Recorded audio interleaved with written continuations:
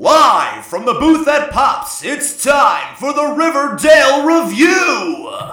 What's up, Internet, and welcome back to another episode of the Riverdale Review. I'm your host, Pete and Bessie here, joined with my pals in podcasting, Mr. Kale Ward. I'll tell you what, I don't like the way you raise your finger to get the waiter. That's really rude. See, the problem with making visual jokes is that this is an audio-only podcast. Hey, I'm trying to create an atmosphere, okay? You've got to go with it. All right, and we've also got my man, Mr. Marco Cunalata. I really thought you were going to say Mr. Marco Animoto. I was like, all right, on brand. Yeah, I did too. I almost did, and then I was like, you know what? No, I'm not indulging this. Say hello, Marco. No, that was my bit. Hello, Marco. See, I was setting him up for that, Kale, and he didn't do it. He didn't do it. I'm throwing him softballs. It's hard to find good help these days. Whoa. I guess that's why you gotta wag your finger at him. I don't know. I guess that's why I had to invite our guest here today, Mr. Mark Bouchard, joining us here in the booth today. Mark, say hello. Very excited to be here, Pete, and I'm praying that my dog doesn't bark. I mean, even if he does, it's okay. Now you guys know. I didn't Mark's know. dog's also joining us. Yeah. He's adorable. I didn't know they let dogs in Pops. I mean, look at him. He's such a precious little boy. Yeah. All right, you know what? We're just, plug your Instagram real quick so people can go look at him. He's adorable. His Instagram is juicebox_is_small, but the internet way with an O. I need to find the password for the account, but there's I guess right now it's just a gallery of some cute, fluffy dogs. So you guys go enjoy that. But for those who don't know, Mark, just tell people who you are, what you do, and where they can find you on the internet. Well, I edit comics, I write comics, I write online a bit, and I'm at Bouchard on Twitter and everything else. Cool. Shit, this dog is perfect. I found the Instagram. He's a precious little boy. Yes. Anyway, so Mark, you are here not to talk about your dog, unfortunately, because look at him, he's so cute. Just perfect. But we are here to talk about Riverdale, as we do here on the Riverdale Review, yes. Which is, for what it's worth, the Pals Network's weekly Riverdale podcast, where each week we get together to talk about Riverdale. And, if you guys want to write into the show and have your thoughts about Riverdale around the air, you can hit us up at thecomicspals@gmail.com or follow our sister show, The Comics Pals, anywhere your social media is sold, and tell us your thoughts about the show to hear them read on the air. So, as we like to do, we kind of like to start the show off every week talking about our spoiler-free thoughts of the episode before we get into all the nitty-gritty. So, Mark, since you're our guest, why don't you start us off? What did you think about episode 19, chapter 19, Deathproof? Well, I really liked it. I think that this season, obviously because of the Black Hood, the stakes, I feel are a bit higher than just like the small town murder mystery that happened before. I really like where we're going with the tension with Southside High, and I don't really want to give too much away, so I don't really know how much more detail I can go into. Yeah, that's cool. So overall, what were your thoughts on this episode? Or did you thought this was another good one? Or Yeah. Any problems with it? I watched episodes, I watched chapter 18 and chapter 19 back to back, and I think I liked this one a bit more, and I liked where we ended up. I felt like the cliffhanger was good, but I didn't feel like shorted by the amount of information we got. I left feeling satisfied, to be honest. I thought it was probably one of the best episodes of the season. Nice. Yeah, I would agree. I think something I really liked about this episode was that, for the first time, I feel like all of the characters' storylines are kind of finally coming together towards one singular path. At least to some degree. I think a reoccurring theme has been like, we've been kind of breaking up the show by like each character's arc. Yeah.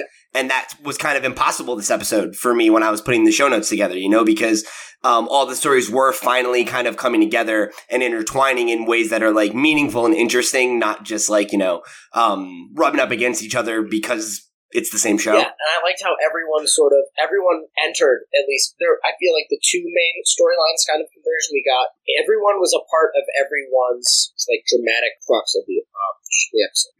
Yeah, I would agree.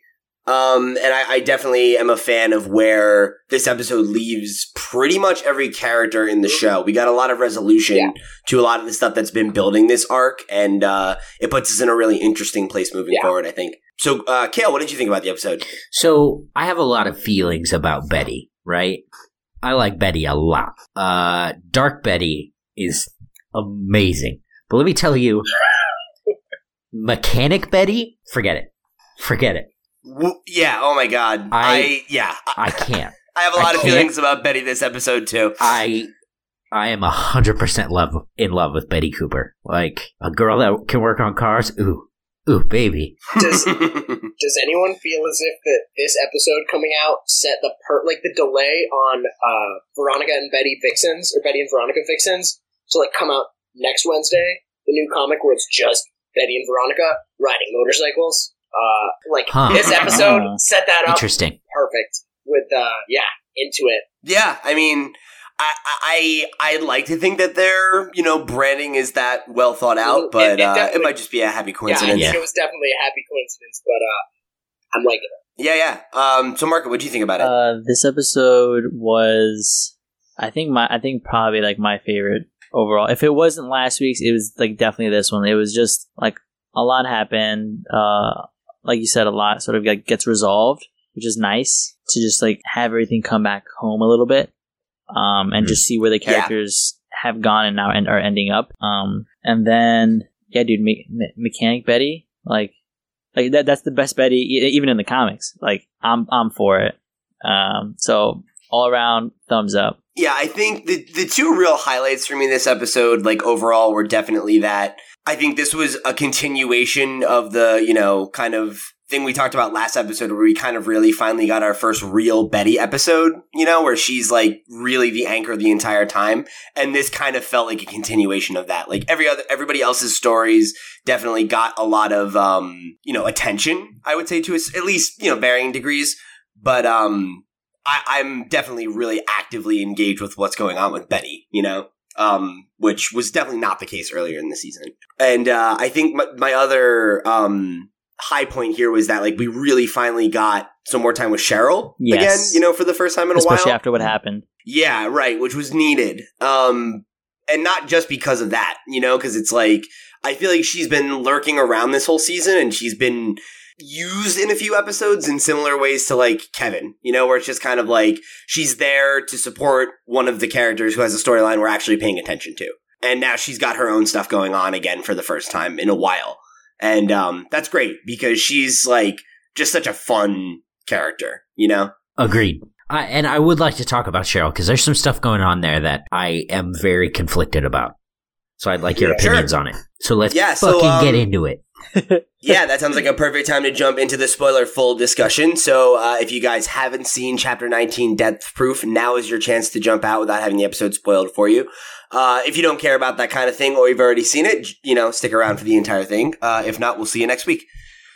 So, we're gonna jump around a little bit here, but I feel like we're mostly gonna go in chronological order because of the nature of this episode. Like I said, is that we finally kind of had all these storylines converge to a certain degree. In a way that I feel like they really haven't since Mr. Andrews was shot. Like it's the first time that all these characters are really involved in the same events. Which is, it's great. It's great to see the gang back together, Yeah. But I want to start our conversation about, what picks up from where we left last episode, right? Like the cliffhanger is, Betty names Nick St. Clair and, she rushes off to, the hotel, I guess, that they're staying at, right? And she goes to warn Nick and his family. And just as basically, Sheriff Keller is arriving to take them into the station because of the allegations against Nick for what happened. So she gets a call from the Mask. She's obviously surprised that he's not dead, right? Like she gave his name. She was expecting this blood on her hands. And the Mask gives an answer that I found to be pretty interesting. And I want to unpack with you guys a little bit. So he said, Nick isn't... It's not a mask, it's a hood. Oh, I'm so sorry. I can't believe... For some fucking reason. I can't believe I called him the Black Mask. That's so funny. We made a joke about that shit last week. The Black Hood. So he says, Nick isn't one of Riverdale's sons, and you've already given me the most wonderful gift. When you said Nick's name in that moment of nakedness, you let me see the real Betty, and she was beautiful. Judge, jury, and executioner. Now that I've seen your true self, Betty, the real work can begin. So, something I find really interesting about the Hood, and I haven't been able to stop thinking about since we had our episode last week with Betty on, is the idea that we know that there is a fake Black Hood. We think there's a fake Black Hood. We think there's a fake Black Hood. We have reason to believe there's a fake Black Hood. Yeah. And the fact that this Hood keeps threatening to kill people, but hasn't since he started talking to Betty, especially this, when he's like, oh, he's not one of Riverdale's sons. It's like, so the fuck what? Like, you know, if your whole thing is your crusade against degenerates or whatever, it's like, he tried to rape and murder a girl. You were threatening Veronica, and she's not from Riverdale. Why does she count? Just because she's back in Riverdale and she's Hiram's daughter? Like, you know, I feel like there's, I don't know. You know what I mean? Like, this excuse seemed flimsy to me. Yeah, same with, like, Grundy. Like, she's not from Riverdale. She's a transient, like... And now that you mention the sort of the flimsy excuse thing, I don't know if this is skipping too far, but they had it. No, yeah, we're in full spoilers now. So at this point, if you want to say something from further ahead, that's okay. All right, so when they the sheriff had experts test the letters, and one of the letters that Betty got, and the experts said they were made by different people. Right? Yeah. That's what I'm getting at when I say, like, we feel like maybe there's an imposter here, right? So I feel like that totally makes sense. And, like, you know, not to skip ahead to the end, but when we see what the actions of the Hood at the end of the episode could have been informed by Betty's actions, not the phone calls. So it's interesting. I don't know. I'm wondering if this validates that, or if this is just part of his weird code and, like, he doesn't really give a shit about Nick St. Clair. That's how I felt when I watched it. I really wanted that guy to be dead. Yeah, I was kind of hoping that she was going to walk in on him and he was going to be strung up somehow, you know? Yep. Cool. To keep the conversation around the Hood going, right? Like, Archie and Betty, later in the episode, they're walking to school together, and, you know, she starts to kind of lay the ground for what ends up being her plan this episode, right? Like, she says she's done playing his game. She says she's not going to answer his calls. You know, she's kind of starting to formulate that idea that maybe she's going to, stop submitting to this. But as they're, getting into that conversation, they catch Tony and Jug at Pops, which I want to kind of use to transition into this part of the conversation, right? So in the beginning of the episode, we see Tony spent the night at Jug's, which I think, exactly. We're kind of led to think that there's something that went on there, but it doesn't really seem like that's necessarily the case, right? Like, we learn that she's kind of couch surfing until her uncle stops locking her out of the house. Jughead, I think, tries to kind of make a romantic connection with her, and she, shuts him down. She says, it's like, we had a PG-13 grope session, and you're not over Betty. I'm not interested in being your... or anybody's rebound, and, I'm more into girls anyway. Man, see, this is, that thing where we talked about last week where, people deal with things maturely, and it's like, no, I kind of wanted them, I wanted that drama. It's like, why do you guys have to be adults? Come on. I kind of thought it was out of character for Jughead to have done anything. Really? Yeah, huh. I mean, maybe it's the character that I'm carrying, or, imprinting the characterization that I get from the comics, but even this Jughead, this is the Cole Sprouse Jug we get in the show, I just didn't think that some part of me wanted him to hold fast and hold out for Betty, probably because I knew what was going on. I wanted him to be more of an adult. Okay. I mean, I respect that, but I feel like with the scenario, when you really line up this series of events for him, it makes sense to me, that he would look for, comfort from someone else. He doesn't really have anyone to go to at this point. Yeah. Exactly. Right. When you look at what happens, right? He's going through this initiation that's pushing him away from, both Betty and Archie now. Tony's the closest person he has, and there's sexual tension between them, and, something happened. And, it sucks, but it's also he got dumped. Yeah. It's not like he cheated on Betty. Exactly. Yeah. So it's, it's the kind of thing where, like, yeah, it would have been great if he was just like, no, I'm gonna, like, hold fast for her. But, like, even as someone who ships them real hard, like, I can't fault him for that. No. I can't tell, but I think there's a sailboat that's about to fall over. Yeah. Like, it looks like it's leaning super hard. Kale, is that a metaphor for the current, like, atmosphere in Riverdale? For the Bughead ship. Yeah, right, exactly. The ship might be tipping. But anyway, so I think what my takeaway was from this is, like, I think that was meant to be kind of the wrap on their romantic tension. And I'm wondering how his relationship with her is going to progress forward now that they have actually hooked up. Because I wonder, is Betty going to just be a mature adult about it, like these characters seem to tend to be? Or is that going to be something that's played for drama, where his friendship with her is now a problem? I think it'll be an episode cliffhanger, and then they'll talk about it the next episode. No big deal. Yeah, I kind of think so too. Because one of the things I got an impression of this episode that I wanted to run by you guys, right, was later in the episode, right, when the whole thing happens at the school, which we'll talk about in a bit, like, Jughead calls Tony and Sweet Pea, like, his friends, you know? And I'm wondering if they're going to join, like, the gang, as it were. Like, if there's going to be events this season that push the broader cast together, as, like, that, division between the North and South is going to have to come to some kind of a conclusion. Yeah. I think if the Ghoulies do exactly what Jughead said they would, then I think we will see that maybe in the second half of the season once the Hood stuff is over. But I think eventually the Serpents will have to get together with the Riverdale High kids and have a rainy night showdown with the Ghoulies, and someone will probably die. Whoa. Probably.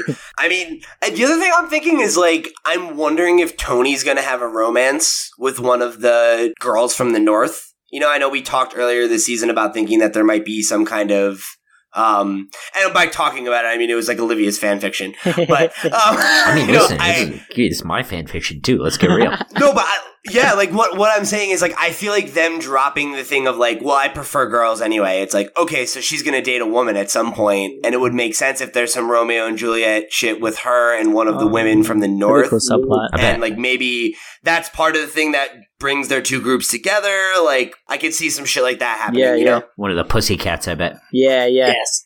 I was just about to say we would get one of the Pussycats. I kind of want it to be... I'm blanking on her name. I kind of want it to be the one that Archie was dating. Val? Val, yes. Okay, Val. Cool. That's what I'd like it to be Val, because I kind of want it to just be a thing that happens a little off screen, or just at least out of the view of Archie, because I want something to just be... I mean, based on who we know Val is, I don't think that she'd go out of the way to throw it in Archie's face, but I think if Archie saw her, he would feel with a serpent, I think that he would feel like as it was thrown in his face, because if there's anything that this season has done, it has really cemented in me that I just don't like Archie. Like at all. All right. Yeah. I want it to be that third Pussycat that we never get to see, that never has speaking roles or line. Oh no, honey, you don't have one. Yeah. I'm the other one. I mean, I don't know. I mean, we'll have to see, right? That's just my little fan theory for right now. I mean, that line was either just like to appease the teens on the internet, or like it's gonna happen, and I think we'll find out sooner rather than later. I think it would be super satisfying to see Josie be that. Yeah, just because I agree. I agree. The mayor is that would be a huge, like, we all saw what happened when Mayor McCoy saw the when she found out that Josie had ingested the Jingle Jangle. Mm-hmm. Yeah. We're actually going to talk about that in literally a minute here, but I think that's a really good point, because one of the things that I've been thinking about since Olivia brought up her desire to see her get with Cheryl was, I was like, she's never had any kind of romantic interaction with anybody on screen, and she's like this, super hot local famous musician. You'd think that she would have a boyfriend, right? Cheryl? No, not Cheryl. Josie. Okay. Yeah. So I'm like, yeah, maybe Josie is gay. I could see that. I could totally see that. Because like, who do you remember who she was dancing with at Nick's party? I don't think it. I think it was with one of the football players. Oh, was it? Was it with one of the football players? I see. That's why I'm asking. I don't remember. I don't remember.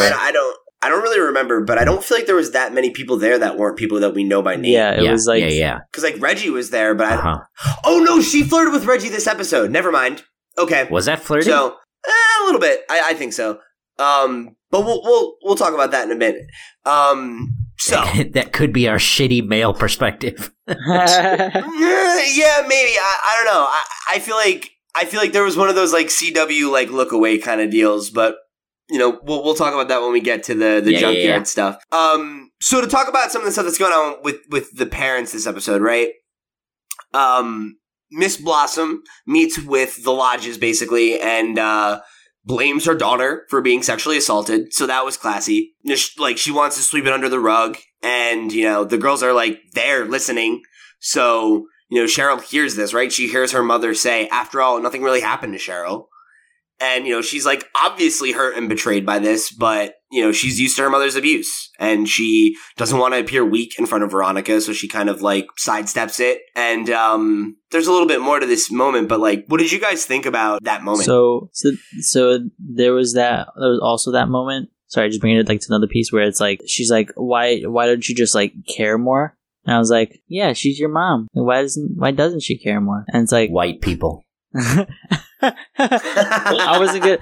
Just must be a white people thing, right, Marco? Must be a white people thing. I don't know. I was like, yeah, like it's her mom. Why doesn't she love her? Because she's a monster. But going back to it, it's like, yeah, it's pretty messed up that you would blame her for that. It's yeah, right.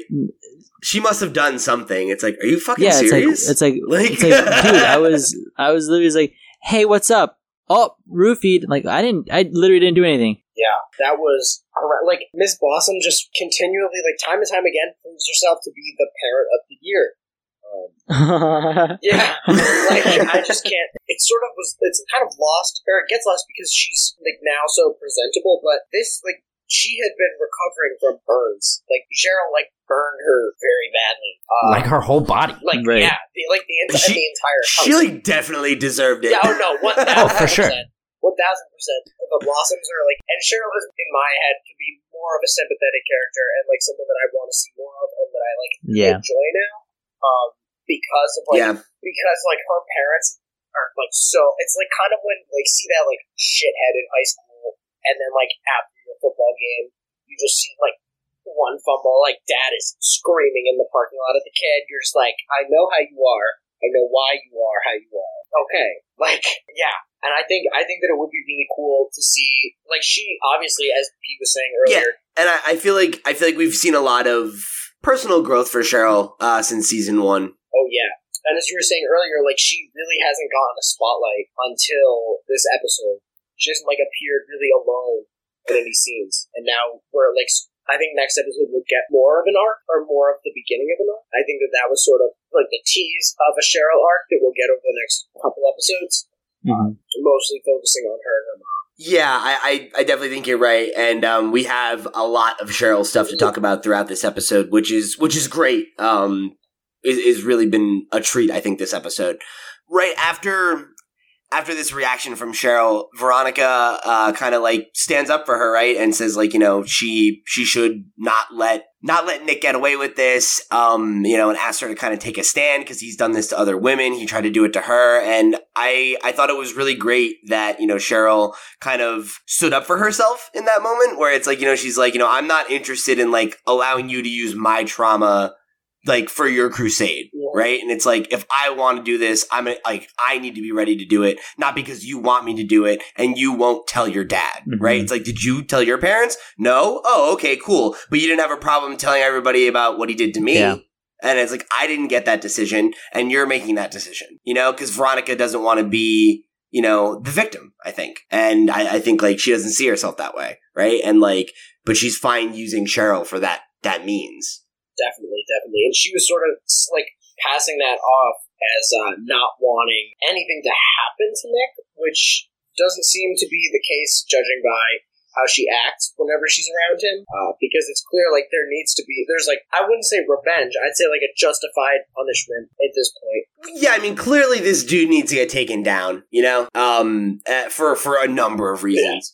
Yeah. But, while we're on the subject of what's going on with the parents, right, I think we teased a little bit earlier, right, like Alice kind of calls this meeting of all the parents to like brag about how Betty didn't take drugs and judge everyone else's children. Classic. As Alice is wont to do. The suburbs. Yeah, I think my favorite part about this, like, this episode was the first time I had any moments where I really, like, appreciated Hiram on a major level, because, like, instead of just being, like, the evil shadow figure, like, he definitely, like, was a little catty, Like, I loved how he was just like, excuse me, Alice, I'm not the only one who knows the story of that mugshot that your daughter published. And it's just like, oh, snap! Like... I really want to get more of Alice, because there's no, like, I want to know what this extreme self-hatred comes from. Like, what, like, this is... At this point, like, it's kind of clear that this is why is she kicking the ladder down? So, like, she climbed up, why is she kicking the ladder down so hard?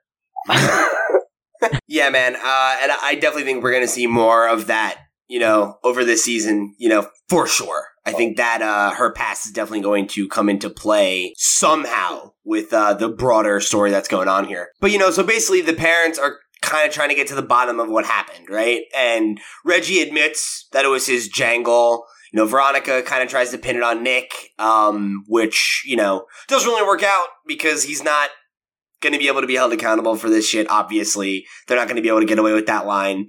Mayor McCoy goes hard on Josie, like we said, and basically is like, oh, I'm level-headed about this. Oh, you took drugs? What? I'm gonna raise the fucking South Side. Like, it's over. Yeah.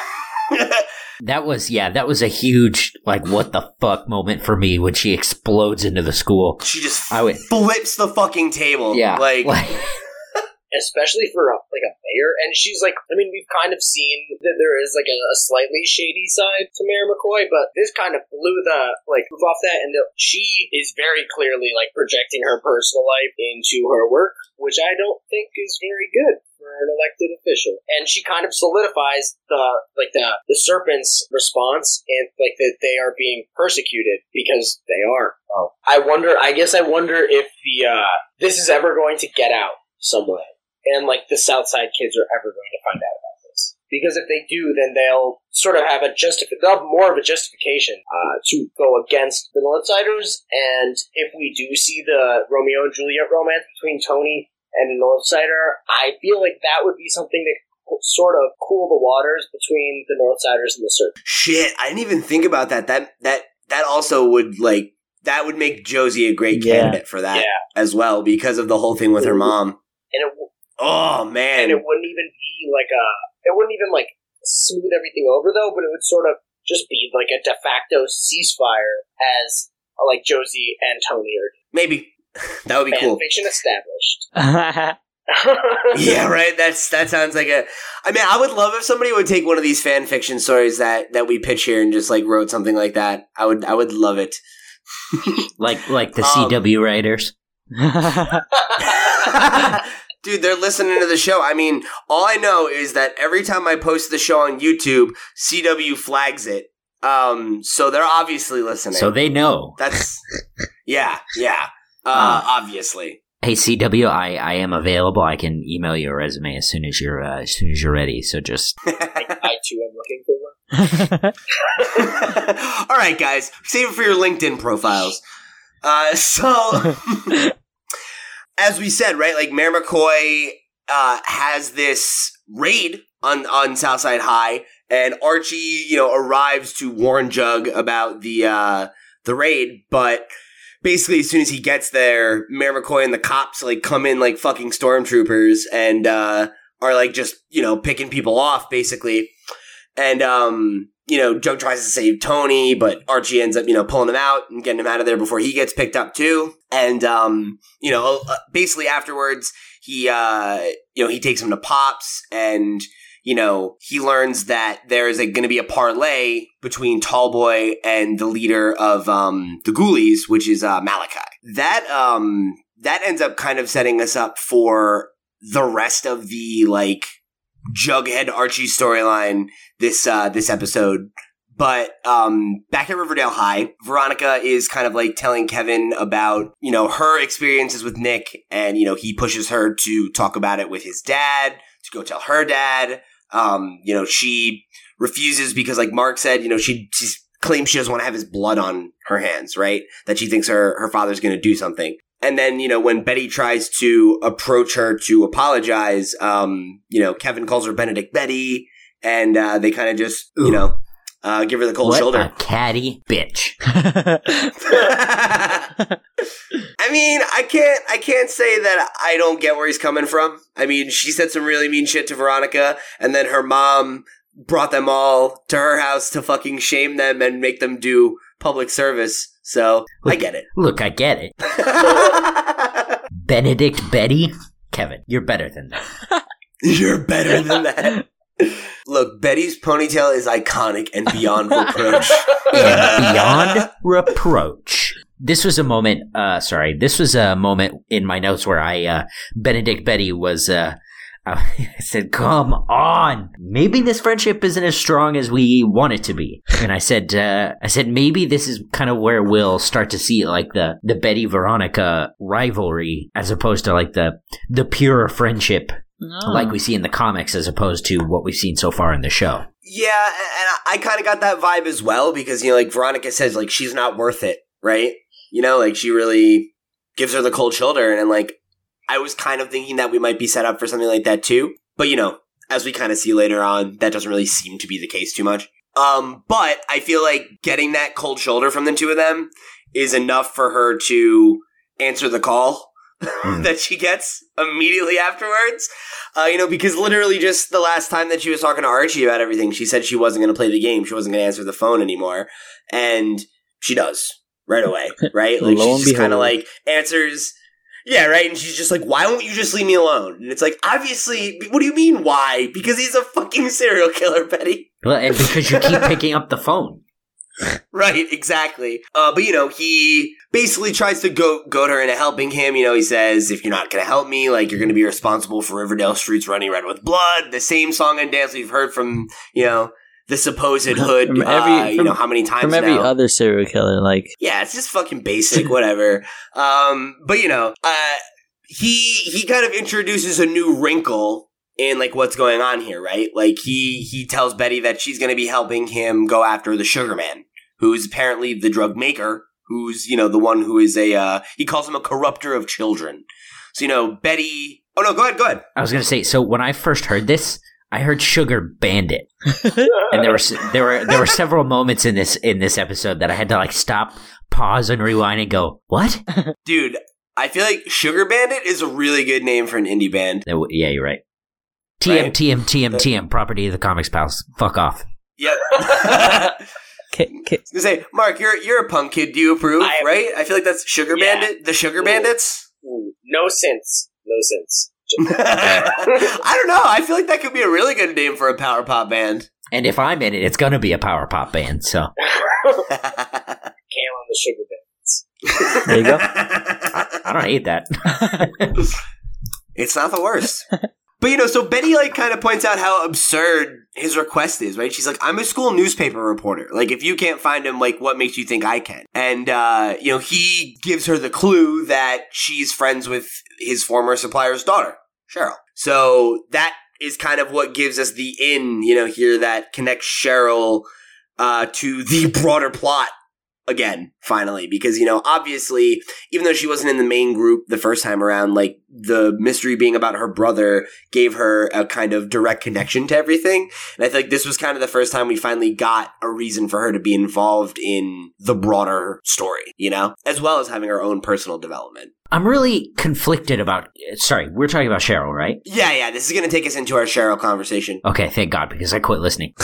I'm really conflicted about Cheryl because while a lot happened during the last episode and throughout this episode, like on a deep and personal level, I get that. And what I'm about to say, the stuff that happened during last episode bears no weight on that at all. Nick St. Clair's a piece of shit. I want it to be put it in stone. That was not Cheryl's fault. But what we know about Cheryl and just like the way her character is portrayed, almost everything that happened with her mom just felt 100% like manipulation to me. Her manipulating her mother? Yeah. It just like for me, like she didn't feel as like in charge as she came off, at the finale and then the premiere of this season. She just like it just seemed like she kind of reverted back to regular old teenager who happened to light her mom on fire, Is that what regular teenagers do? Well, I mean, coincidentally. I don't think you're wrong. I feel like we see Cheryl sliding back in old habits. I think because I definitely believe the pain that she feels about the way that her mother treats her, and the abuse that she's clearly suffered from her mother. And I think I agree with you that there are times in this episode where I don't necessarily believe the angle that she's playing, but I do believe that the hurt is real, but she has learned to survive by manipulating people. Yeah. Because she doesn't have people she hasn't had people who genuinely cared about her, except for her brother, and he's been gone a long time. And I feel like, her whole relationship with her mother is focused around lies and power and fear, whether it's her abusing her or her burning her mother and their fucking house down and take the power back. Yeah. But like, I don't think that I feel like the moment that she has with Veronica, right, where she hears her mother say that about her and the conversation they have where she cries are definitely both like the real Cheryl sticking out. Yeah, agreed. And the rest of the time it's her putting up a veneer, to not appear weak.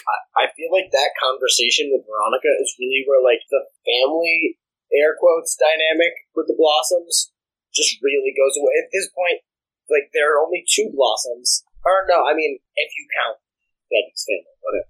But at this point, there are only two people of the original Blossom family, and it's really anyone's game between Cheryl and her mother to grab power. So there's no familial, like, love between them, it seems, and there's really never been. But, I think that her use of, like, after her mother accepts money to not do anything about her assault, I feel like it's entirely justified, and I think it's, that was kind of sort of the point where now I am more rooting for Cheryl than she's a character where I'm, like, initially in the first season, I was sort of rooting against her for a lot of it, but now this is kind of definitively the point where I'm like...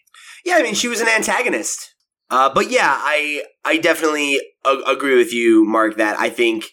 she was absolutely kind of an antagonist in season 1. And now, I think she's definitely, by the end of season 1, she was kind of being put in the same team as the main kids. And I feel like we're kind of seeing that turn around again this season, where she's, gonna be back in their corner again, squarely.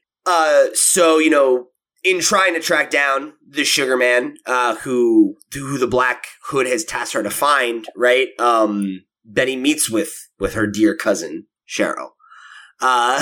Which, as we like to do every episode that Cheryl's involved in, I have to call out, she's owning this fucking classic movie star, like, sunbathing look that she's got going on this season. Or not this season, this episode. Dude, her looks are just fucking killer. Dude, and those sunglasses, I was like, yo, those are fucking fresh. Ooh. Like, absolutely. Girl, I'm jealous of Cheryl's wardrobe. Dude, yeah, I gotta say. She's fucking looking good. But, so Betty goes there, right? She asks her how she's doing, and Cheryl, she had a great line, I thought. She says, "I'm compartmentalizing, but I can see right through you, invisible woman." So she's like, what are you here for, right? So Betty asks her about the Sugar Man, And we learn that, as a kid, she was told by her mother that her father was friends with the Sugar Man, who was, this kind of boogeyman-like figure that was going to, whisk them away to never be heard from again if they were bad, right? Or if they came out of their rooms while he was visiting. Betty kind of cuts to the chase, and she asks her, do you think this was someone involved in your father's drug business? And again, I thought Cheryl had a great line of like really calling someone out of kind of like, yo, dude, what the fuck?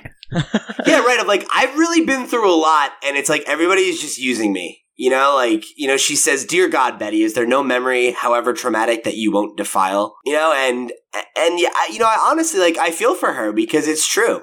I feel like almost every character, their interactions with her are like so rooted in like, well, how can I use Cheryl?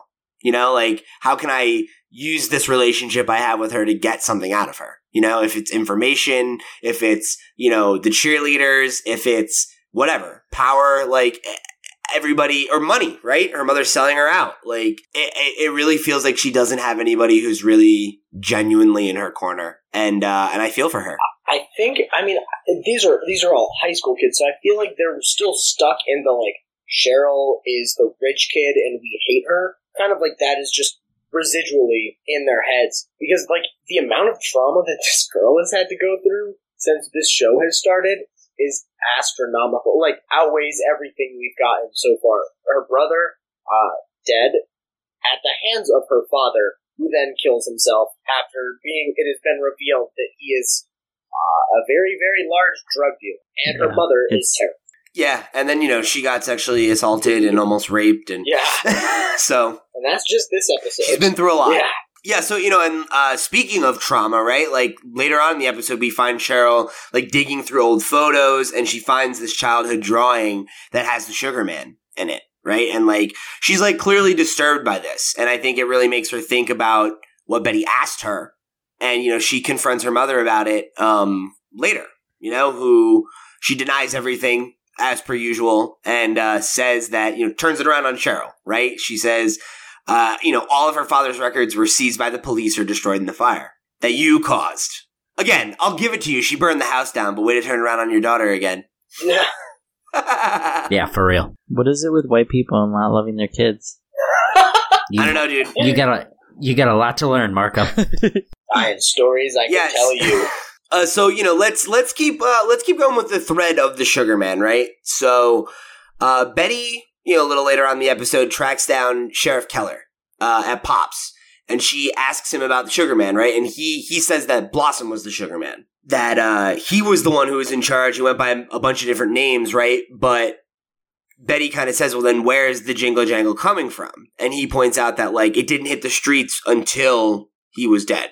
So that kind of puts a wrinkle in that whole theory, right? That connection doesn't really necessarily mean anything in that direct way anyway. And, that kind of, her, like, pulling her, fucking Nancy Drew stuff gives her an opportunity for a reuniting with Veronica. She's at Pops. She catches her trying to, catch Sheriff Keller.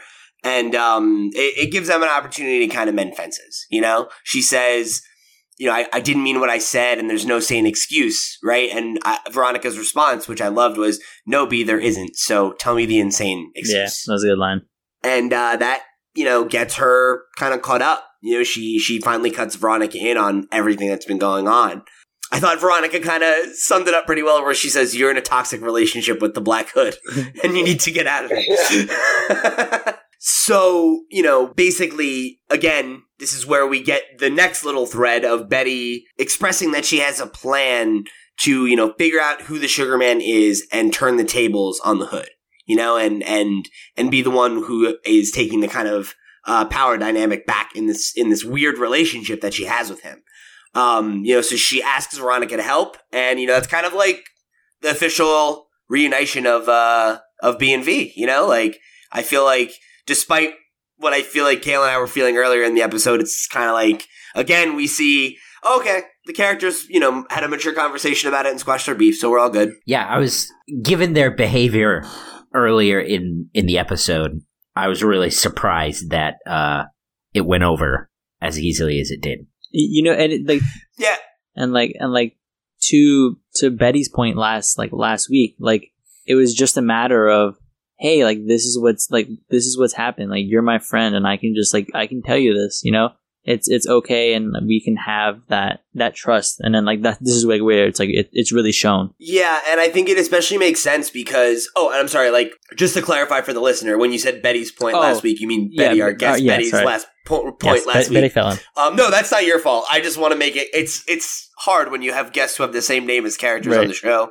But I think when she has her conversation with Archie earlier in the episode, right? Like we get kind of the explanation, I think, for why this is able to be the case is like all the pieces are taken off the board for there to be a real threat to people she cares about, right? Like Polly's being hidden and, she's kind of cutting everyone in because she wants to turn it around on the hood. And I feel like that, that feels like the natural turning point here. That like I think she kind of sees that she has a lot more cards to play with than I think she thought because the hood is trying to depend on her by manipulating her and she doesn't have to accept that power play. That's going to kind of transition us over to what's been going on with Jughead this episode. We kind of get our POV on that, right, with the announcement from a conversation with Ed and Fred. I meant to say Archie and Fred, Jesus. That the kids have to do community service, right? And he kind of asks about what's going on with Jughead because he knows he wasn't at the party. And I think, Fred kind of notices that there's been some distance there, and he compares Archie's efforts with Jughead to his own with FP, and he says it's a never-ending battle with those two. I just hope with Jug it's not a losing one. Again, that's kind of like a great summation of like what's been going on with Jughead this season, right? Is like we've seen him being forced more and more into this role that he didn't want to be in, finding himself in increasingly dangerous and uncomfortable situations, It like seems like some of that is maybe gonna start turning around, but in the same breath, I feel like it's, really only kind of a Band-Aid solution.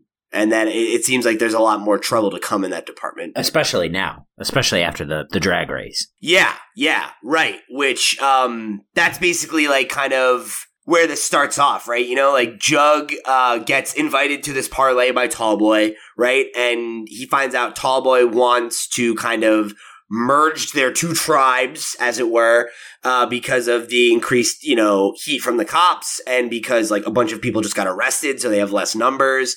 And he's like looking for Jughead's endorsement, which obviously he's not going to give, Well, and like he's looking for Jughead's endorsement because the legacy there has weight, but where the fuck was that last episode? Like, if that legacy has so much weight and you just want to walk up and give him a Serpent's jacket because he's FP's kid, like... Oh, yeah. I feel like that was because he kind of showed that he wasn't necessarily loyal. Like, I feel like if when he first got the jacket, if he immediately started rolling with the Serpents, I don't know that he would have had to go through all of the stuff as much necessarily, or been as razzed. I mean, I'm sure he would have had to do initiations, right? But, like... I feel like they had doubt that he was truly interested in being a serpent, My question is, how old are there any ghoulies that aren't in high school? Because we haven't Are there any serpents that are in high school? Well, there's Tallboy and like the so one unnamed. We see other adults in the background. Yeah, exactly. But we don't see any adult ghoulies. See, I don't know. Like, I didn't necessarily get the impression that Malachi was in high school. He looks, at the very least, he looks young. So, like, it seems like it's a young gang, and it's like they are in control of like a fad drug, right? So, like, even with the cop seat, it feels weird to me. The Serpents are even the getting in bed with the ghoulies is something even like on the Serpents' radar, considering that the background characters are all like these like chiseled or like grizzled. Sorry, I messed up my isms. Grizzled old like dudes on motorbikes, and these ghoulies are just like punks in high school. Ghoulies seem hyper violent. Yeah, they'll just fucking beat anybody up who's walking around the school late at night. Like it's like even with FP in jail, it really seems like Tallboy would want to sort of steer away from that. Like in general.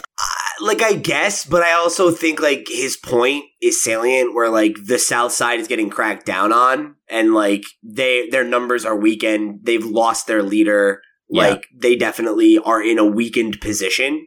And, you know, I don't know, like, I feel like the fact that FP seems to have respect for the Ghoulies when they talk to him, and I think that definitely, like, to me, made me take them as a legitimate threat. Yeah. You know, basically, Tallboy kind of tries to strong-arm him into this, right? And like I said, when later on, Jug is talking to Archie back at his place, and, you know, they come to the conclusion that they should go CFP. You know, that they need to get, you know, kind of like criminal, you know, like consultancy, I suppose, from the man himself. So, you know, FP's obviously upset that Jug has joined the Serpents, but, you know, he kind of gives them the advice, right, that, like, they have less people. They're outmanned, and, like, they need to avoid, like, fighting them outright because they can't match up. You know, so he tries to tell them to, like, use their pride in their cars against them, you know, challenges them to the drag race and all this stuff. And, you know, whoever is going to win this is going to basically control the South Side. So, Marco, I wanted to get your thoughts on this scene specifically because I loved the way that, like, FP was shot through this. Like, all the, like, close-ups of him just, like, with all this anguish and him, like, bathed in that light coming through the jail cell and everything. Like, He just looked so, like, angelic, you know, which I thought was really weird. Yeah, like that backlight on him and stuff. Yeah, it was pretty cool. It was a good scene. I think, I'm trying to remember. I really liked, so when they went to the cars, just skipping ahead a little bit, but like when they went to like the race, I was like, I like jumped up, like perked up. I was like, oh snap! Like, are they gonna do like a Fast and the Furious kind of thing? Like, what's going on? Like, I want to see what they're doing. Yeah. Yeah, it was a cool shot. I think that was what I was just building to. That's it. But I did think that, and Mark, I don't know if you've caught up to this in the comics, but I thought they were going for the most recent arc in Archie. So I was super pumped for what. Kale, have you read that most recent arc of Archie with like the cars and stuff? I don't want to spoil anything. I haven't, but I know what happens. Okay, because like, or I know the big part about it. Okay, because like that's where I thought they were heading. So I was super excited with where like, that whole thing was gonna go. But if not, no worries, it's fine. It's cool. Continue. How much of it seems like there's a lot of like little notes that are like obviously they're talking, but how much do you think that the writers of like either the comics or the show are like talking with one another? Because at this point, there's been too many like small notes since the Archie relaunch, kind of, where they were like, "Cool Archie," with like the Mark Waid stuff. Yeah. Like, how much of this do you think was planned? Because I don't think Riverdale was announced at the time when Mark Waid and Veronica Fish. Fiona Staples started, and then like and then Fish took over. Yeah. So like how? Yeah. So I've read it all, like I've read it digitally, but how much do you, and I caught up to Riverdale, but how much do you think they were in talking? Because it seemed like I haven't read the most recent arc, but to know that it has stuff to do with cars, and to know that recently, at least in the Riverdale comic, they went to New York prior to like a New York friend of Veronica's coming back. So I mean, there's got to be some. Not collaboration. There's got to be at least like email blast or something, or like a newsletter. Yeah, I'm sure there's internal conversations going on there. Yeah, I don't think it's much though. It's not. Yeah. I don't think it's much. I feel like it's like synopses, like a couple months before the general public gets the same synopses. Maybe, yeah. I mean, because those production schedules are so wildly different that. Yeah. Yeah. And I think, like, when you do look at the way that the comics are referenced in Riverdale, it's usually just very tangentially. It's the kind of thing of, like, if you catch the nod, cool, but I don't feel like they're really using them synergistically in that way. Yeah. Do you know what my favorite nod of this episode was? Can you guess? I can't. Hit me. I didn't see any. What was it? Oh, the Beast? Oh, hot dog. Yeah. Oh, just Hot Dog being there, yeah. And the fact that now he is Hot Dog the Third. Yeah. And isn't Jughead is Jughead Jones the Third? Forsyth Pendleton the Third. Forsyth. Yeah, I love it. Give the weird guy a dog. Yeah, no, they just have to make every punk kid in America identify with Jughead that much more. I get it. So from there, we kind of take it back to the main kids. They're doing their public service, right? Cleaning up the park. And we see Reggie kind of flirting with Josie. And debatably, maybe she's interested. The jury's out on that one. But, Veronica uses this as an opportunity to get the name of his dealer, right? And she heads to the south side. She makes a deal with this guy, and she says, my compliments to the sugar man. She kind of uses this to try to get a rise out of him.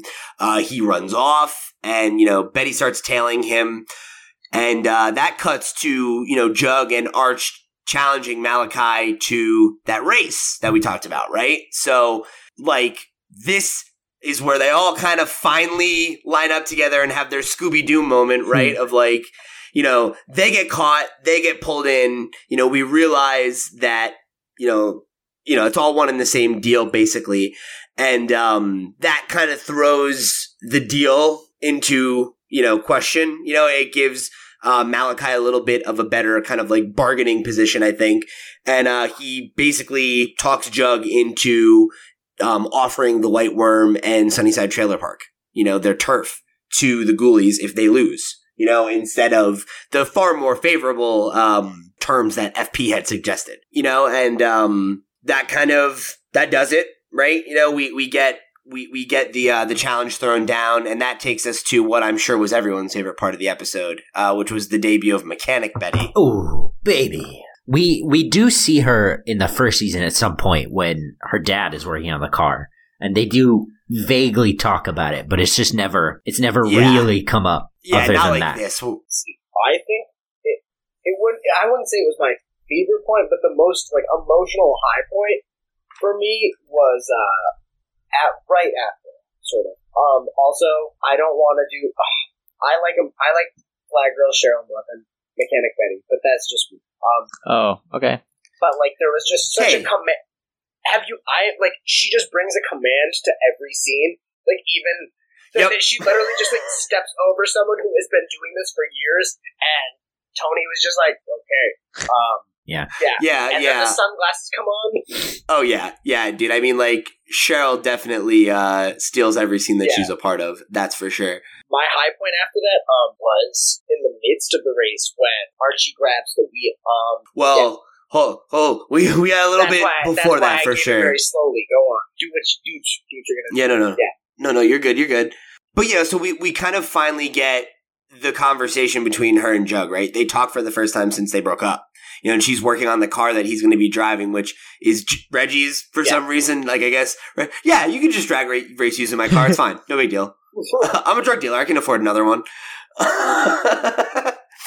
But so they kind of air their dirty laundry, right? She calls him out on lying about joining the Serpents, and he calls her out on her dumping him through Archie, which was obviously not going to go well. But she kind of tries to half explain what's going on to him. And, she basically just leaves it at right now, I want to just get you through this race, right? She promises she's going to make it up to him. And, we'll talk about that a little bit in the fallout from this race. So the last kind of thing that happens before this big race, right, is Cheryl's kind of confrontation with her attacker. Right, she runs into Nick at the at Pops, and he just cements fuckboy status for me here. Obviously he was already one, but oh my god, could they make this character any more insufferable? Fuck this guy. He calls her the wrong name. He asks her how she is. And she has this very sincere reaction. She's like, how am I, right? It's you roofied me. You tried to rape me.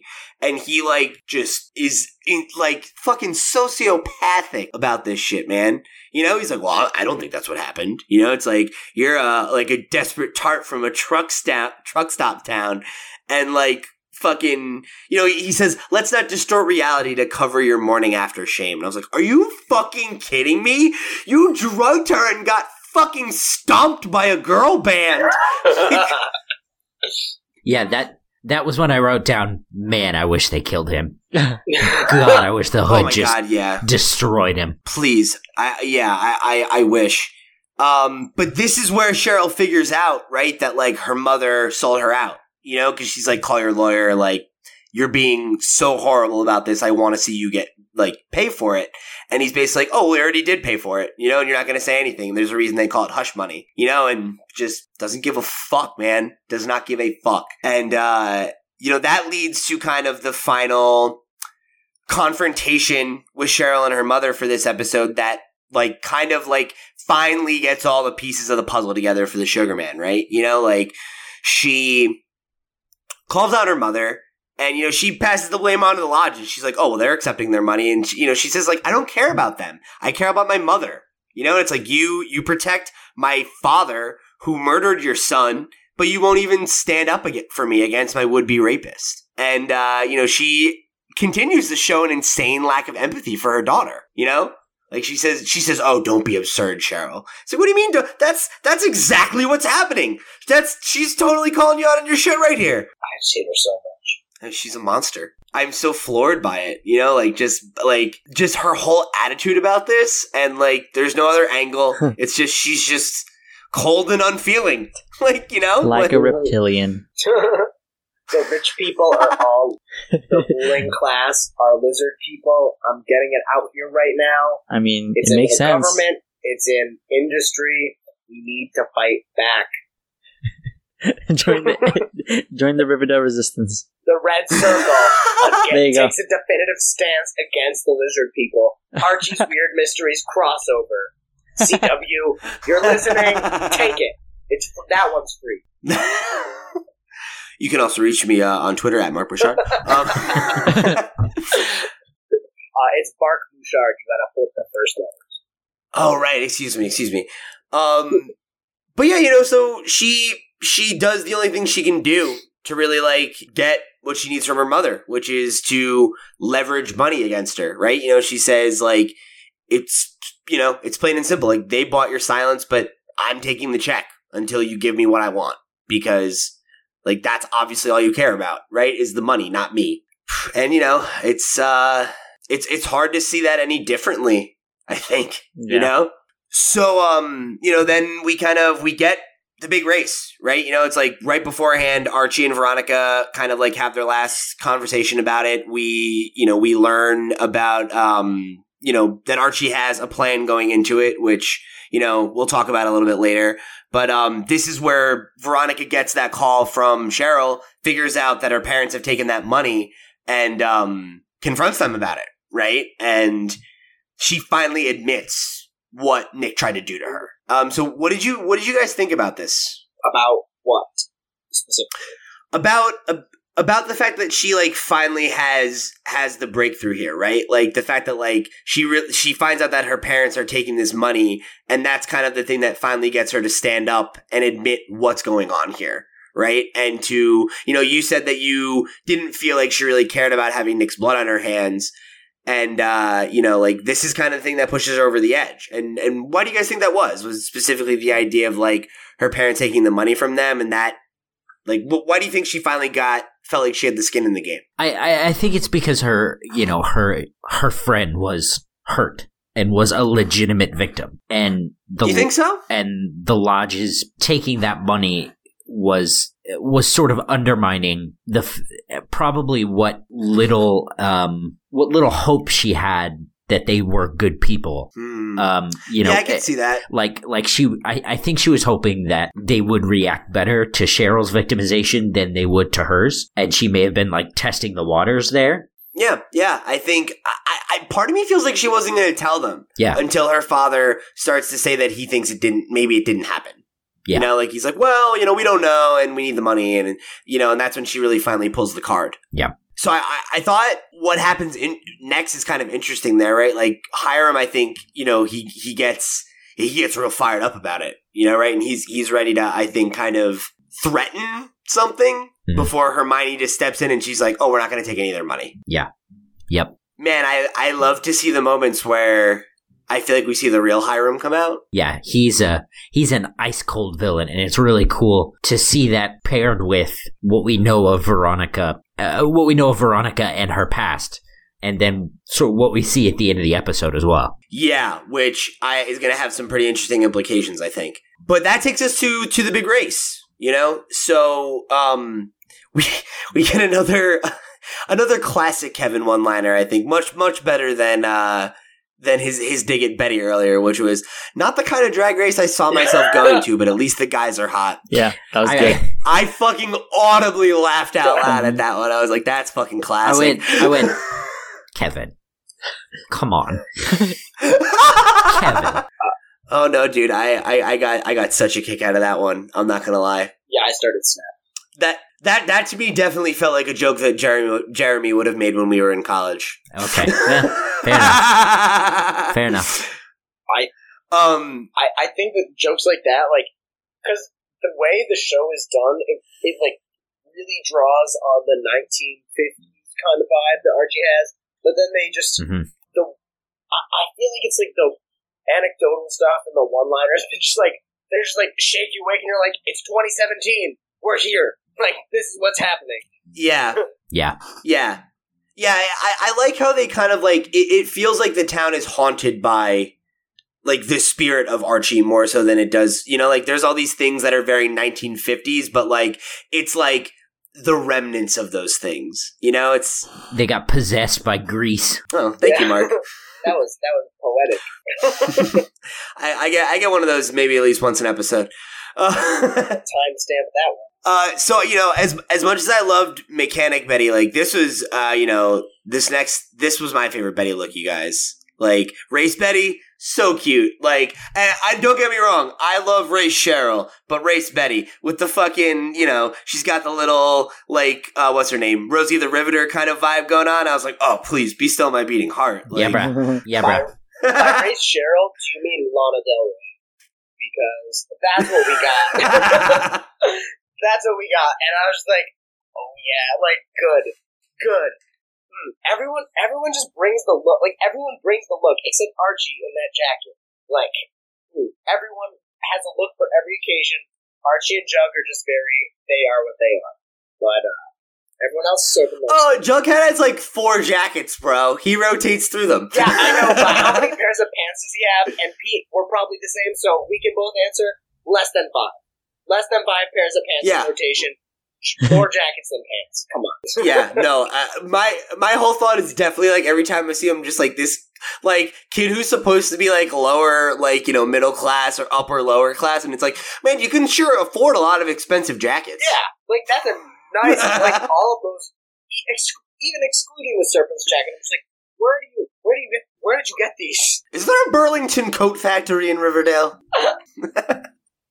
But the race sort of cemented my disdain for Archie into, like, I think it's going to be really hard for me to get on board with Archie and going forward. Like, I think there's something, if the CW is listening and they want me as a person specifically to like Archie, there's going to be a lot of things that need to be done, because it felt like he was, like, by not telling Jughead any of this, it felt like he was sort of spitting in Jughead's face. I got very Tony Stark vibes from Archie.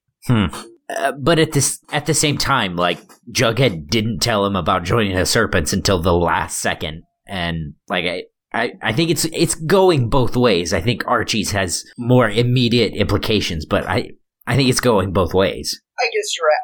I'm probably more sympathetic to Jughead's position, especially because that's something that was sort of like known that his dad did, and that's something that didn't really have as an immediate effect on his friends, or really any at all as immediate as this one, because Jughead sort of set this whole thing into motion, and for Archie, who is supposed to be his best friend, to have an ulterior plan, like a secret plan going on the entire time, and not telling him about it, especially when that plan was with the cops, just feels sort of like a slap in the face. It was, I for me, like, the plan was very clever. Mm-hmm. Like, it was a very clever way for them to win the race.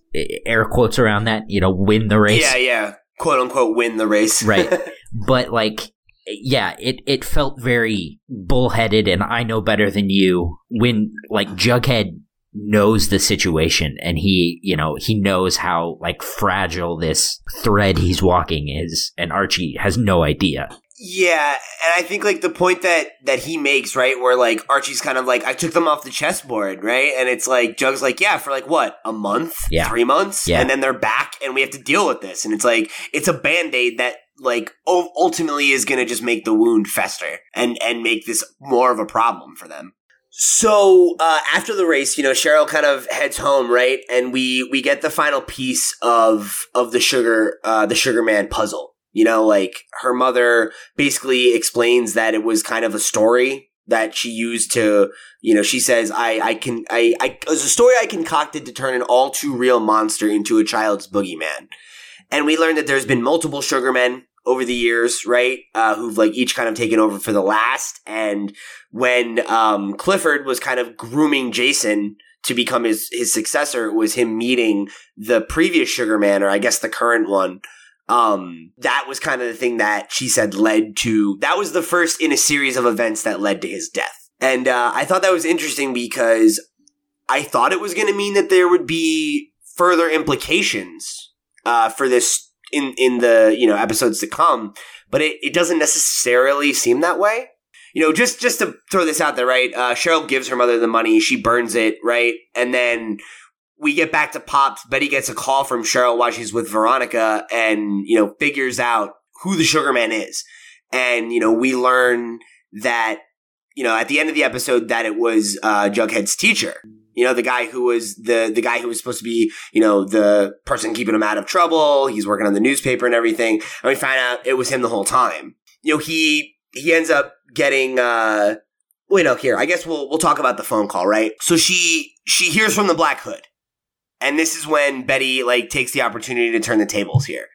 And, she's clearly coming into this conversation with a lot of confidence, right? Like, she is kind of playing with him. She's like, oh, I assume my time is up. And I feel like she was, directly channeling her mother in this conversation with just the whole, attitude that she takes at him, where she's like, I could tell you, but I've already notified the police, and you'll just have to read my expose in the blue and gold, And I was just like, yo! And she's like, oh, care to comment? Dark Betty was channeled. It's oh my God, slay, girl. and then it totally, he tries to intimidate her, right? He says that she's playing a risky game, and she's like, yeah, but it's my game now. And it ends with me catching you. I found out who killed Jason Blossom. I found out who the Sugar Man was. And you're next, Black Hood. I'm breathing down your neck. Can you feel it? Can you feel me? And I was like, oh my God, unleash the beast, dude. This not to turn into Murphy, but it got a little sexual for me, and I was kind of into it. It's just I'd let Betty Cooper stand on me is all I'm trying to say, right? She could breathe down my neck if she wanted. That's all I'm saying. Guys, this isn't the Long Box podcast. Come on. Let's try to maintain some decency. That's all I'm saying. That's all. Yeah, I was so very, very scared during the phone call moments that we were just not going to find out who the Sugar Man was. I was literally at the edge of my seat. Yeah, they teased that out for a while. The last scene dragged on for what felt like 10 minutes. It was commercial break to end, kind of. And what do you guys think about the identity? Because for me, that came way out of left field, especially for this Sugar Man arc, not the existence of To Capture not even being teased for it wasn't even a whole episode. Yeah, I thought that was weird too. I thought that this storyline seemed like it could have been something that was stretched out over the course of a few episodes and drip fed to us, but we went through the entire thing, right? We learned about the Sugar Man, we figured out his connection to Cheryl, we figured out who he was put in jail, and then he dies. And it's oh. And I feel there's going to be fallout from that, yeah, obviously. Shit. He does die. Yeah. I was like, no, he doesn't die. Come on. No, he fucking dies.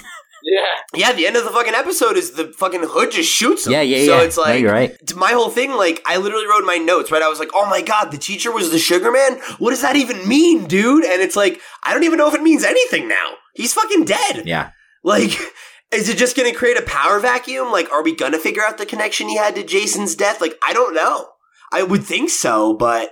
I don't really know that there was a connection to Jason's death other than he met the sugar daddy and he just didn't want to...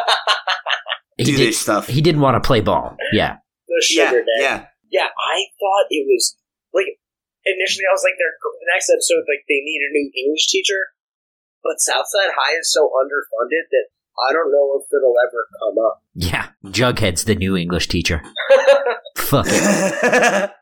Alright, listen guys, we're reading Kurt Vonnegut and we're watching Quentin Tarantino. I'm edgy. I mean, hey. I don't know. Sounds like a good day. Jughead's the kind of guy who would make him watch the Rockford Files or one of those old grisly like noir sitcoms. In the 70s and 80s. My new fanfic is Jughead excitedly making a group of kids at Southside High watch Nosferatu, and none of them want to see it, and he's so stoked. Man, we're turning out fanfiction ideas left and right this episode. So yeah, I mean the only other like fallout, there's a few little nods at things that I think are gonna come up later this season. Jug is talking to Tony afterwards, and he's kind of trying to figure out where the serpents stand on where things fell out. And she said some people respect him for winning, and some people, don't like that they perceive that he cut a deal with Keller, because it like quote puts us in bed with pigs, and they don't know that Archie's responsible for that. They don't care. They see that as Jughead's move. So I'm sure that we haven't seen the last of the trouble with the Ghoulies and Jughead's increasingly, seeming to be leadership role in this organization. We'll see where that takes them. And then in regard to Archie, it seems like the big thing that I saw was that I got the impression it seems like maybe we're going to have a storyline with Fred having a trouble with drugs. He had the thing where he was holding those pills and Archie's like, oh, are you okay? And he's like, yeah, no, I'm feeling better every day. But it's like, he looked concerned. There was like a weird kind of tension there, and I feel like that's going to maybe be a thing that comes up. Yeah, I got that vibe too. I must have missed that. I didn't. It was like super subtle. Catch that at all. Yeah, it was very, very subtle. But it was very similar to like the vibe I got between like Josie and Reggie earlier, where I was like, it's one of those like CW lookaways where it's like this thing happens and we linger on Archie for just long enough for him to look concerned, and I'm like, if he's concerned, I guess that's supposed to be the implication in my mind. So I don't know. Interesting. And then, so we get a little bit of our wish come true, right? The Lodges get a call, and the St. Clairs have had an unexpected car accident. Oh my god! Oh, imagine that! Oh no! I'm so freaking shocked. Wait. Are you, I hope they're okay. Wait, are you guys being serious? They got into a car accident, guys. Yeah, they did. I hope. Jeez. I'm so concerned for them. So I wanted to ask, like, did you guys think, like, Hermione says Nick will recover, but it's going to take several months. Do you think that means his parents are dead? Don't they say what happened to his parents? Yeah, I thought she specifically said his parents blank, but Nick was pretty hurt. It's going to take a minute. Yeah. I don't quite remember. I felt like the parents were fine. I mean, they had like 2 seconds of screen time, and it's not going to affect me much if they're dead. So, yeah, no, I'm just wondering because I think like Nick's clearly alive, right? So is it like his parents are dead and he has a vendetta, or does he just have a vendetta because of the car accident? Like I don't know. Do you think we're ever going to see him again? Yeah, I think we will. I think if we weren't going to see him again, they would have killed him off here and now to show that Hiram means business. Yeah. Any character that you don't see die is, I think, always going to come back. I think Grundy proved that. Fair. The thing I wanted to ask you is, like, what did you guys think of Veronica's reaction? And she's like, oh, well, karma's a bitch. It's like, whoa. I mean, I get it. No, like, I agree, but, like, that's a big flip from earlier where she's like, oh, I don't want his blood on my hands. It's like, well, I mean... blood wasn't on her hands. I think that's specifically why Hermione stepped in and said, oh, we're not going to take that money, instead of letting Veronica hear whatever her Hiram was about to say, so that she would know and she wouldn't be implicated. Yeah, I totally agree. This sort of, I think Hermione's I think Veronica is my favorite main cast character at this point. She's just been sort of, the little sort of like half eye open smile she gave when she's like, oh yeah, hell yeah. We're all very, very pro Veronica, that's for sure. So did you guys feel any differently about who the killer might be? Who's the Hood? No idea. No, I really don't. Yeah, I don't feel like we're any closer to really having the answer in my mind, and I know we only have like 1 or 2 episodes left before the season break, I think. I don't think we do, actually. It's actually further out than we thought? I think it goes through to like March. I was looking at it as we were watching the show, yeah. Oh, great. Okay, because I know we've been having some trouble nailing that down. I feel like that answer's coming. I think Betty's little speech is either going to lead to an answer about the Hood or severe consequences in the death of another person or a death of somebody who's actually important or another serious attack. Mark, who do you think it is? What's your big theory? Honestly, I haven't initially, like in the very beginning, I didn't have any kind of theory, but now that we know that it's someone, the one theory that I have is it could be, getting his name, it could be a scout. Dilton? Oh, Dilton? Dilton Doily? Because, so, he got hurt, right, in the fight, and we haven't seen a killing since he got hurt. Like, that was we haven't seen a killing since before that, though. But, I mean, that's just one of my, another thing, I don't know, and he's, like, weird and, like, off-kilter enough that I could see him having this weird obsession with Betty, but really, we know. I think it's probably someone who's older though. Yeah, it has to be. Like, I definitely am squarely of the opinion that it's a white dude in his 40s. They've said as much, and we've seen him. The outline of his eyes. Yeah, dude. Like, and he's kind of a bigger guy. Like, he's kind of stocky. Well, I could see if there is a copycat. I could see Dilton being a cop. I don't see him having the stomach to kill people, and I don't see him being removed from the show, and I think that obviously the Black Hood's going to be removed from the show. You know, in the comics, he is like sort of like has a thing for Betty. Dilton? So I can see him being the Black Hood who calls the imposter. Yeah, I can see that. Yeah, that'd be interesting. I came up with a couple more fringe theories through this episode, but nothing that was really concrete. Like you said, there wasn't anything really that gave us any clues this episode. Yeah, I mean, what I thought was interesting was like I feel like I remember walking away from this episode really feeling like it was a breath of fresh air away from the Black Hood story. Where it's like we got progression there, but it was mostly focused on Betty's relationship to him, not really solving the mystery. And I feel like the focus was way more about the stuff going on with the serpents and the ghoulies. You know, really kind of finally exploring that story, which has been kind of bubbling under the surface for a while. I mean, and that makes sense because I feel like the tension between the Black Hood and the serpents and the ghoulies is really going to have a larger impact on like Riverdale, the town, because clearly, right? I mean, like there's clearly a conflict to come. So I think before we head out, I just want to point out the most important thing that happened this episode, which is that Buckhead's back, baby. Reunited, and it feels so good. Yeah, it's okay, I guess. Yo, fuck you, Marco. you fucking tughead people. I don't believe in that. Joni? I don't know. No, Joni. Yeah, that's a good one. Yeah, I'm here for that one. The Josie Tony chip or Joe Paz. Ooh, that's good. That's good. I like that one. Joe Paz. Yeah, I mean, Jughead and Tony's relationship had to die so that her relationship with Josie's could blossom, and that the best ship on television could get back together. Marco. There you go. So. They might be dethroned. I'm here for Josie and Tony. I tell you what. Also, question. Sorry to backtrack. How did the Black Hood get to jail? Huh. It's a good question. I was wondering the same thing. Whoa.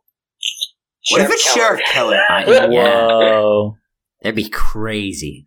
I never thought about it right now, but he's like literally the only other white man in his 40s. And he, like, it's that sort of, it's that trope where he like, he's the only guy that has access to the files and comes back with something that is different, Yeah, and who else? Like, he is the chief of police, the sheriff. Like, he is the protector of her.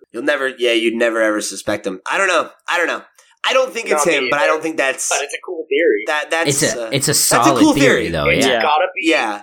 I don't know. I think it could be like a deputy, like, or something. Like, whoever it is has access to the jail, or the next episode's going to start with someone being like, Black Hood broke in and killed the Sugarman kind of thing. Yeah. Unless there's some information that's already been withheld from us about how he got in. Yeah. That's definitely an interesting wrinkle in who the greater question of who is the Black Hood. But I mean, any closing thoughts on Chapter 19 before we bring it home? I really wanted to see. I really wanted to see who was going to win that race. Like, me too. I kind of like, as clever as that twist was, I would have liked to have seen that race play out. Yeah. Yeah, that really would have been cool. Like, if there were one moment in this whole series where it stuck to that 50s Archie feel, I wish it was that one. Yeah, I agree. That would have been really cool. But I think it was, to your point, a clever subversion of that, which is what Riverdale's all about, right? So, yeah. All right, so I think that's going to wrap it up here on this episode of the Riverdale Review. Remember, if you guys want to write in and have your thoughts about the episode heard on the air, you can send us an email at thecomicspals@gmail.com. You can also hit us up at thecomicspals wherever your social media is sold. Leave us a comment down below if you're on YouTube or SoundCloud. If you guys are on YouTube, we would really appreciate it if you guys would like the video, share it with a friend, and subscribe to the channel if you haven't already. If you guys are on SoundCloud, give us a like. If you're on iTunes, we'd greatly appreciate it if you guys could give us a rating. We're currently a 5-star rated podcast, something of which we're very proud, and we'd love to see those numbers go up because they really help the show. And last but not least, the best thing you can do is just share the show with your friends. If you're a fan of Riverdale, you've got other Riverdale fans in your life, let them know that this podcast is out there and that you enjoy it. So before we bounce, Mark, thank you again so much for joining us here on this episode. Thanks for having me. Yeah, anytime, buddy.